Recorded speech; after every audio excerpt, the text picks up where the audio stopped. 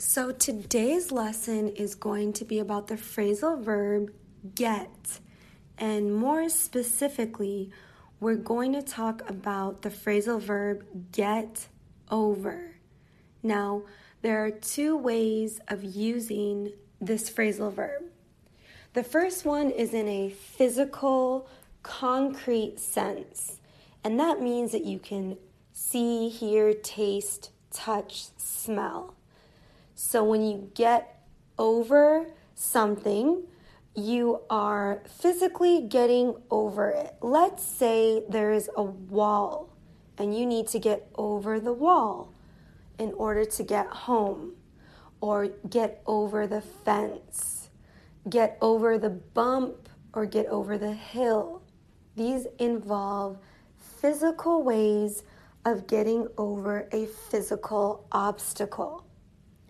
Now, the other way to use this is in the abstract form.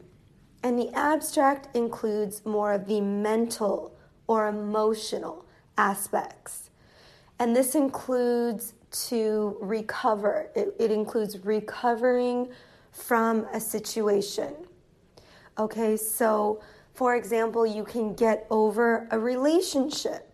So you're no longer hurting, let's say, from a past relationship.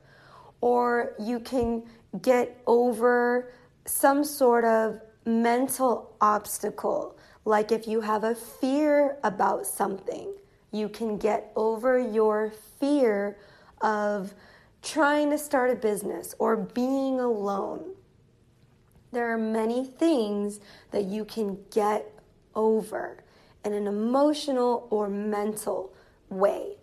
Another concrete way or physical way that you can get over something that's not an obstacle or something blocking your path is when referring to things like illnesses.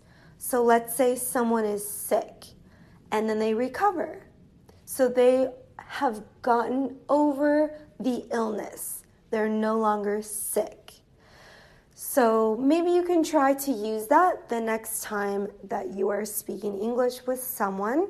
Make sure that you check out my YouTube channel. I have long lessons there. I just got done doing a live YouTube lesson about English grammar, conversation, idioms, and phrasal verbs. So my YouTube channel is English Teacher Monica. All right, and I'll talk to you soon. Bye.